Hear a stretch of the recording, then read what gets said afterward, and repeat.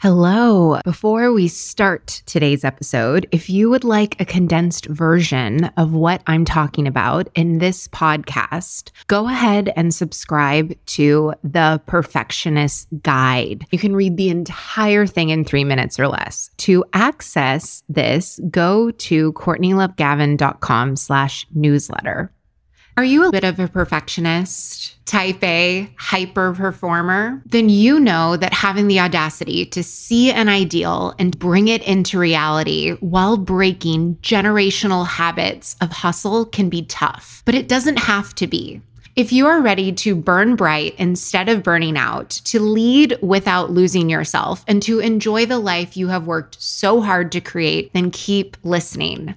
I'm your host, America's leader on rewiring perfectionism, CLG, and this is Perfectionism Rewired, the podcast. Welcome to Perfectionism Rewired. Today, we are talking about difficult conversations. If you are someone who avoids conflict and just even thinking about having an uncomfortable conversation, I have good news for you, because all that means is that you just haven't been taught the skill of having difficult conversations. And I am going to teach it to you on today's episode. If you prepare yourself properly and utilize the tips that I'm giving you today, then no matter what happens during the conversation or what the outcome is, you will be able to minimize the resentment, the overwhelm, the guilt, and replace it with happiness, gratitude, and joy, which is what we all want, right? Difficult conversations. 10 years ago, I would say you were on drugs if you were to tell me that I would be doing a podcast episode about the skill of having difficult conversations, because I was completely inept at having them, which was ironic and so much more shameful for me was that I was a professional communicator. So for those of you that are new to Perfectionism Rewired, for 20 years prior to me coming out of the closet as a perfectionist advocate and perfectionism coach, I was a public relations professional. I would be negotiating with my CEO of a $500 million company. I would be negotiating with the Hollywood Reporter. I would be having to have very difficult conversations with celebrities and about their drug use or about things that they don't want to get out to the press. All my job was difficult conversations. That's all that I did. But when it came to my personal relationships, romantically, with my friends, with my family, I had so much anxiety over it. I avoided them only because I sucked at them. I did not want to be avoiding them. That's how self-defeated I was.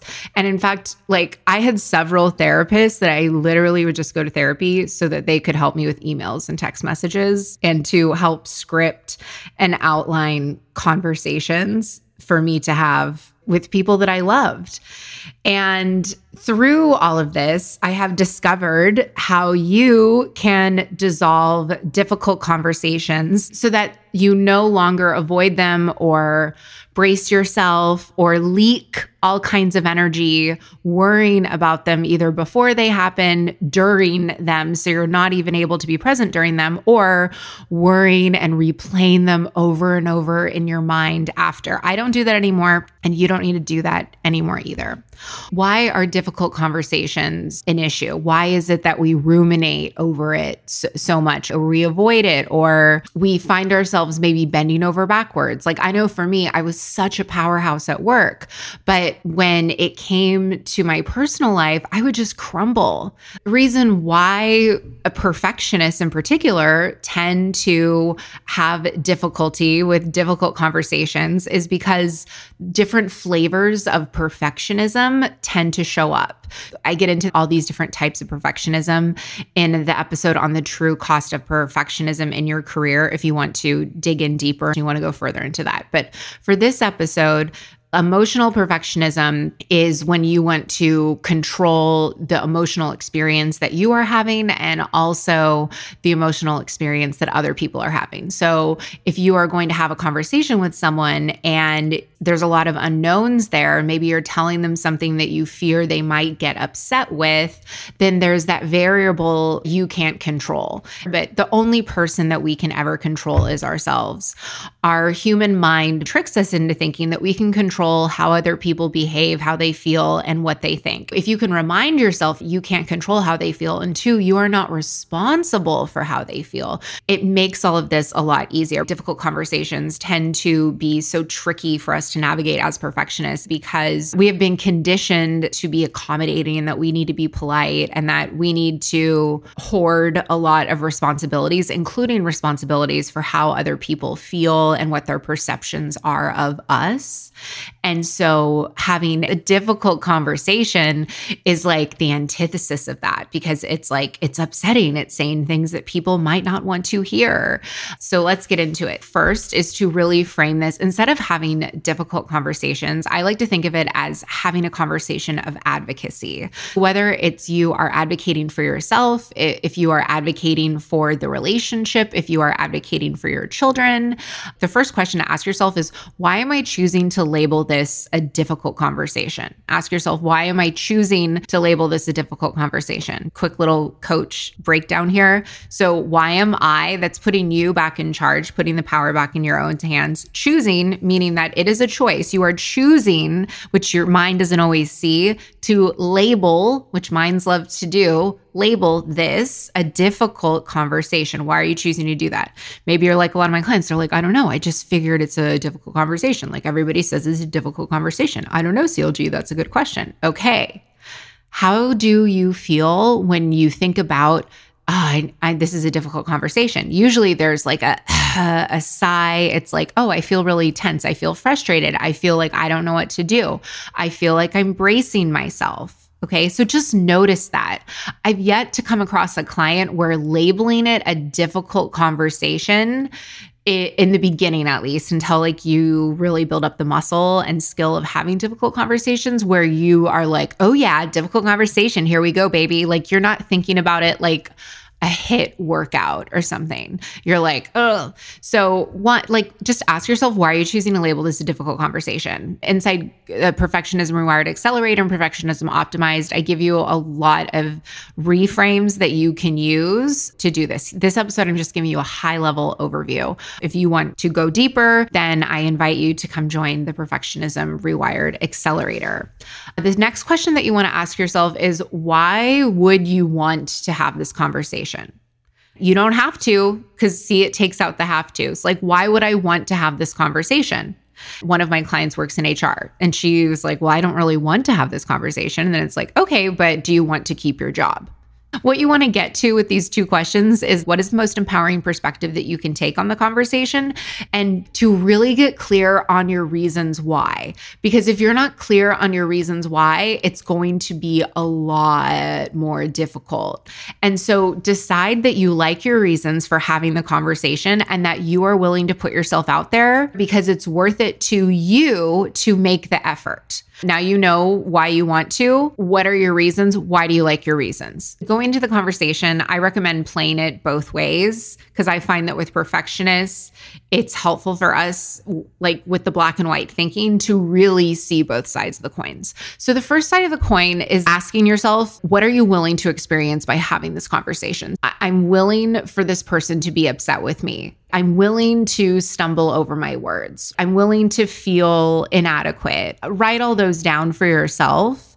It helps you ahead of time instead of going into it like, I'm going to be so confident and they're going to take it so well and it's going to bring us closer together. Here's all the learning that's there for me and I'm willing to experience it all.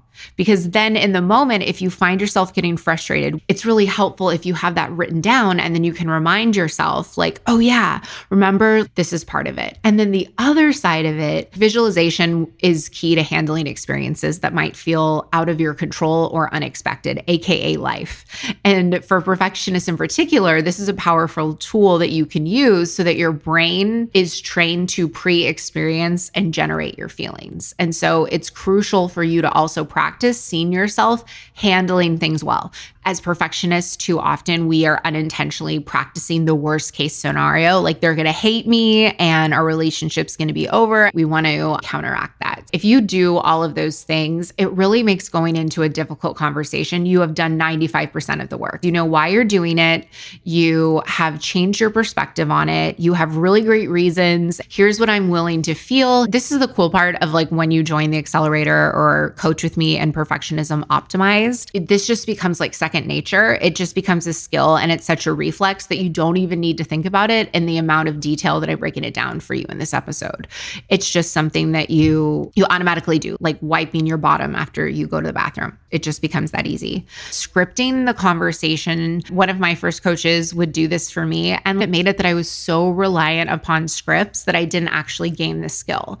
So that's why I'm not going into too much in this episode about like during the conversation, because we're dealing with a live human, so we can't control or predict where the conversation's going to go. But some pointers is like, don't over explain. You're a leader. You don't need to explain or defend or get drawn into restating your reasons over and over. If things get heated, you can take a break. If you notice internally that you are having some stress responses, if the other person is getting really upset and it's just going to a place, because when emotions are high, intelligence is low, especially if you're dealing with parents or family members, like you can tell when they're at a place where it's like nothing's really going to get through right now. You can just say, hey, let's continue this conversation at another time. You want to end the conversation there and then go back to it. So you're not running away from it because you're doing all of this pre-training going into the difficult conversation. It's going to make it a lot easier for you to stay open, to breathe, to listen, and to just be really present. That is a high-level overview of how to navigate difficult conversations and make it so they are no longer difficult anymore. If you don't want to have a difficult holiday season or difficulty in life because of your perfectionism or your perfectionist tendencies, then I invite you to come join the Perfectionism Rewired Accelerator. You can learn more about what one-on-one coaching with me is like over at CourtneyLoveGavin.com/accelerator. Bye.